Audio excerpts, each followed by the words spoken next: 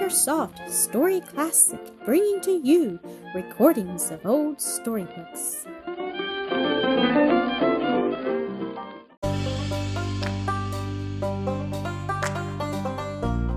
Ethel, Episode 22. It was on a lovely June morning that our bridal party arrived in Lansdale. They were met at the depot by Aunt Wealthy's nephew, Mr. Harry Duncan, and driven directly to the pretty cottage, which had been for so many years the home of the dear old lady.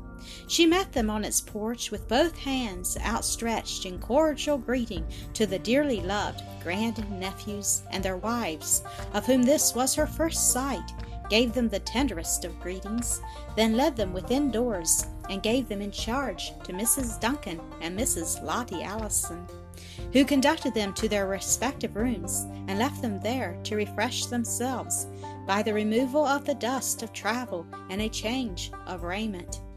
An excellent dinner served in Aunt Wealthy's dining room and partaken of by all the members of the three families followed in due season, the dear old lady herself taking the head of the table and doing the honors as gracefully as though she had seen but half the years which had actually passed over her head. Ethel felt strongly drawn to her, and the attraction seemed mutual. "I'm greatly obliged to you, boys," Aunt Wealthy said in her sweet, silvery tones, glancing from Ethel to Blanche and back again, "for furnishing me with two such sweet and lovable grandnieces. I only wish I could keep you and them near me without robbing our dear ones in your native town. Now, if you could persuade your parents and grandparents to leave Pleasant Plains for Lansdale, and you too settle here also, it would be very delightful to your old auntie." "It would be very delightful for us to have her near at hand," returned Piercy with a smile. "But surely much easier to carry her there with us than to bring all our numerous tribe here. What do you say to the idea of joining our party when we start for home again, Aunt Wealthy?" "Ah, no, laddie, I'm too old a fixture to be moved," returned the old lady, shaking her head. "I'm only living from day to day with the feeling that home is already for me in that better land, and that I may at any moment hear the glad summons to go to it and the dear master who has prepared it for me." "And yet how very peaceful and happy you look, auntie," remarked Blanche. "Do you not dread that summons at all?" "Oh, no, child. Why should I or anyone dread a call to go home to the Father's house on high? I can truly say I do not dread it half so much as I should the earthly journey from here to Pleasant Plains. That would cause me much weariness. The other, none at all." "I think you are to be envied, Aunt Wealthy," said Blanche. "I don't think it is altogether because you are old and weary of life either, because our dear young sister Nanette seemed as glad to go to that dear home as anybody could be." "I hope you will tell us all about her while you are here," remarked Mrs. Duncan with a look of interest. "Yes," said Mrs. Allison, "and also about your wedding, for we have heard absolutely nothing so far." "Our mothers and the rest at Pleasant Plains have been too busy to write, I presume," observed Stewart, "but you shall have all the particulars you care for from us before we leave." "Yes, you must please tell us all about it this evening, when Dr. and Mrs. Prince will be in to hear it, too. Now, Aunt Wealthy, do you know that, as usual, you have lowered my father's rank?" queried Mrs. Allison with an amused look and smile. "You will forget, your dear old soul, that he is a king, not merely a prince." "Ah, yes, it is a sad mistake, and one that I make very often, and I fear I am too young now to hope to reform in that respect." "Ah, well, auntie, do not be discouraged," said Mr. Duncan. "You know you are getting older every day, and may hope to arrive finally at years of discretion." "Ah, Harry, you are a sad fellow, considering that you belong to the family of such a fine young father. Such an one should never think of making game of his old auntie in that fashion," returned Miss Stanhope with affected gravity, but a twinkle of fun in her eye. Then turning to Piercy, "Did Mr. Travilla and Elsie get to your wedding?" she asked. "No, ma'am, none of the family except young Horace, who was one of our groomsmen. I own that I was disappointed, for I have a great desire to meet them all, especially Cousin Elsie. She has been here several times, has she not?" Yes, years ago, when she was quite young, 18, and Mr. Travilla came after her, but was not her. Yes, he was her lover, but she thought of him only as a kind of uncle. Then her father brought her again when she had found out that she cared for Mr. Travilla, and engaged him to marry her. Ah, he's as pleasant a gentleman as ever you saw. You were at the wedding, were you not, Aunt Wealthy? Asked Stewart.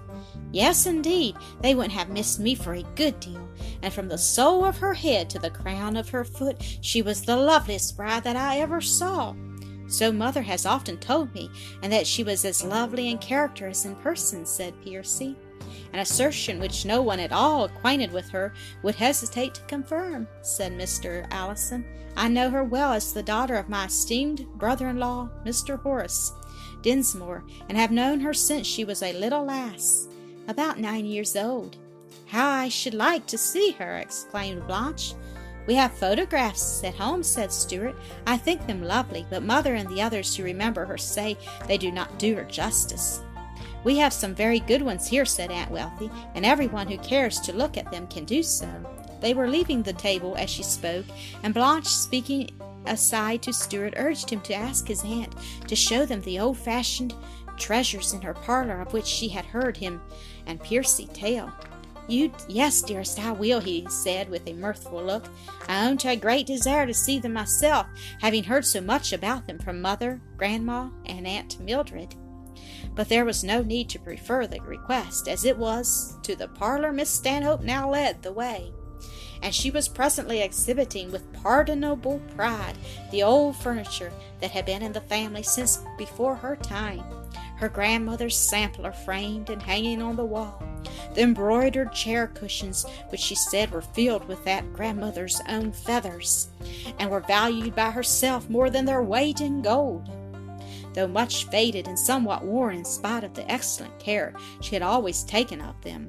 The old portraits on the walls, the cabinet of curiosities brought from over the seas by an ancestor who had been a sea captain, all these were examined with interest. Then Piercy inquired for the photographs. Ah, they are here, replied Miss Stanhope, taking up a photographic album and handing it to him. Let us see if you can pick out your cousin Elsie.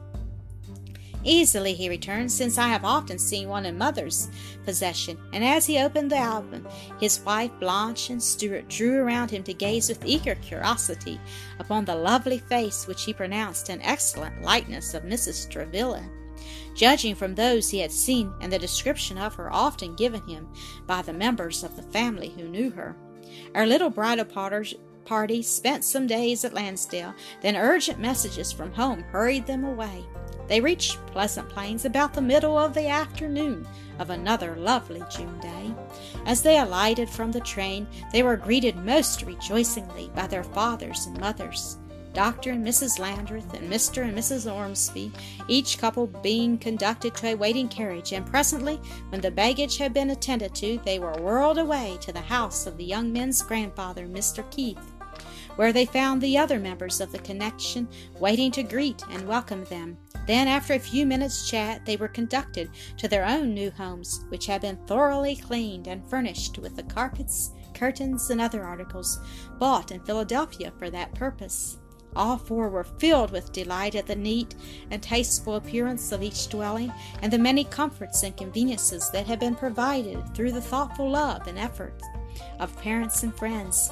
The grounds were prettily laid out, sodded and planted with trees, shrubs, and flowers, and presented an attractive appearance for places so new to cultivation, giving promise of great beauty in coming years, and from porches and balconies charming views might be obtained of the surrounding country and the beautiful, swiftly flowing river. Ethel and Blanche were evidently greatly pleased, and their young husbands scarcely less so. When all these things had been viewed and rapturously commented upon, the young couples were left to themselves with an injunction to come over to their grandfather's again when ready for tea, as all the family were to be assembled there to rejoice together over their safe arrival, and that those to whom the brides were strangers as yet might have an opportunity to make their acquaintance. It proved a delightful family party, but as the travelers were somewhat weary with their long journey, and the watchful mothers noticed that they were longing for the privacy and rest to be found in their own little homes, they proposed at an early hour that the old father should lead them all in a short service of prayer and praise. Then all dispersed to their several abodes, hoping to meet again on the morrow when rested and refreshed by sleep. They separated with kind good nights, and a few moments later Percy and his Ethel were standing together on their own porch, gazing out upon the moonlit landscape. "What a beautiful river it is," she said, in tones tremulous with emotion. "And oh, what a dear, lovely home you have brought me to. I had hardly hoped ever to have one so sweet and fair, or to be so loved as I firmly believe my husband loves me." "You deserve it all, dearest," he said with feeling. "Yes, far more than I deserve the happiness of having so sweet a wife for my very own. And God grant we may live and love together here for many years, should it please him to spare our lives." The end. Thank you for listening to another episode of AcreSoft Story Classic.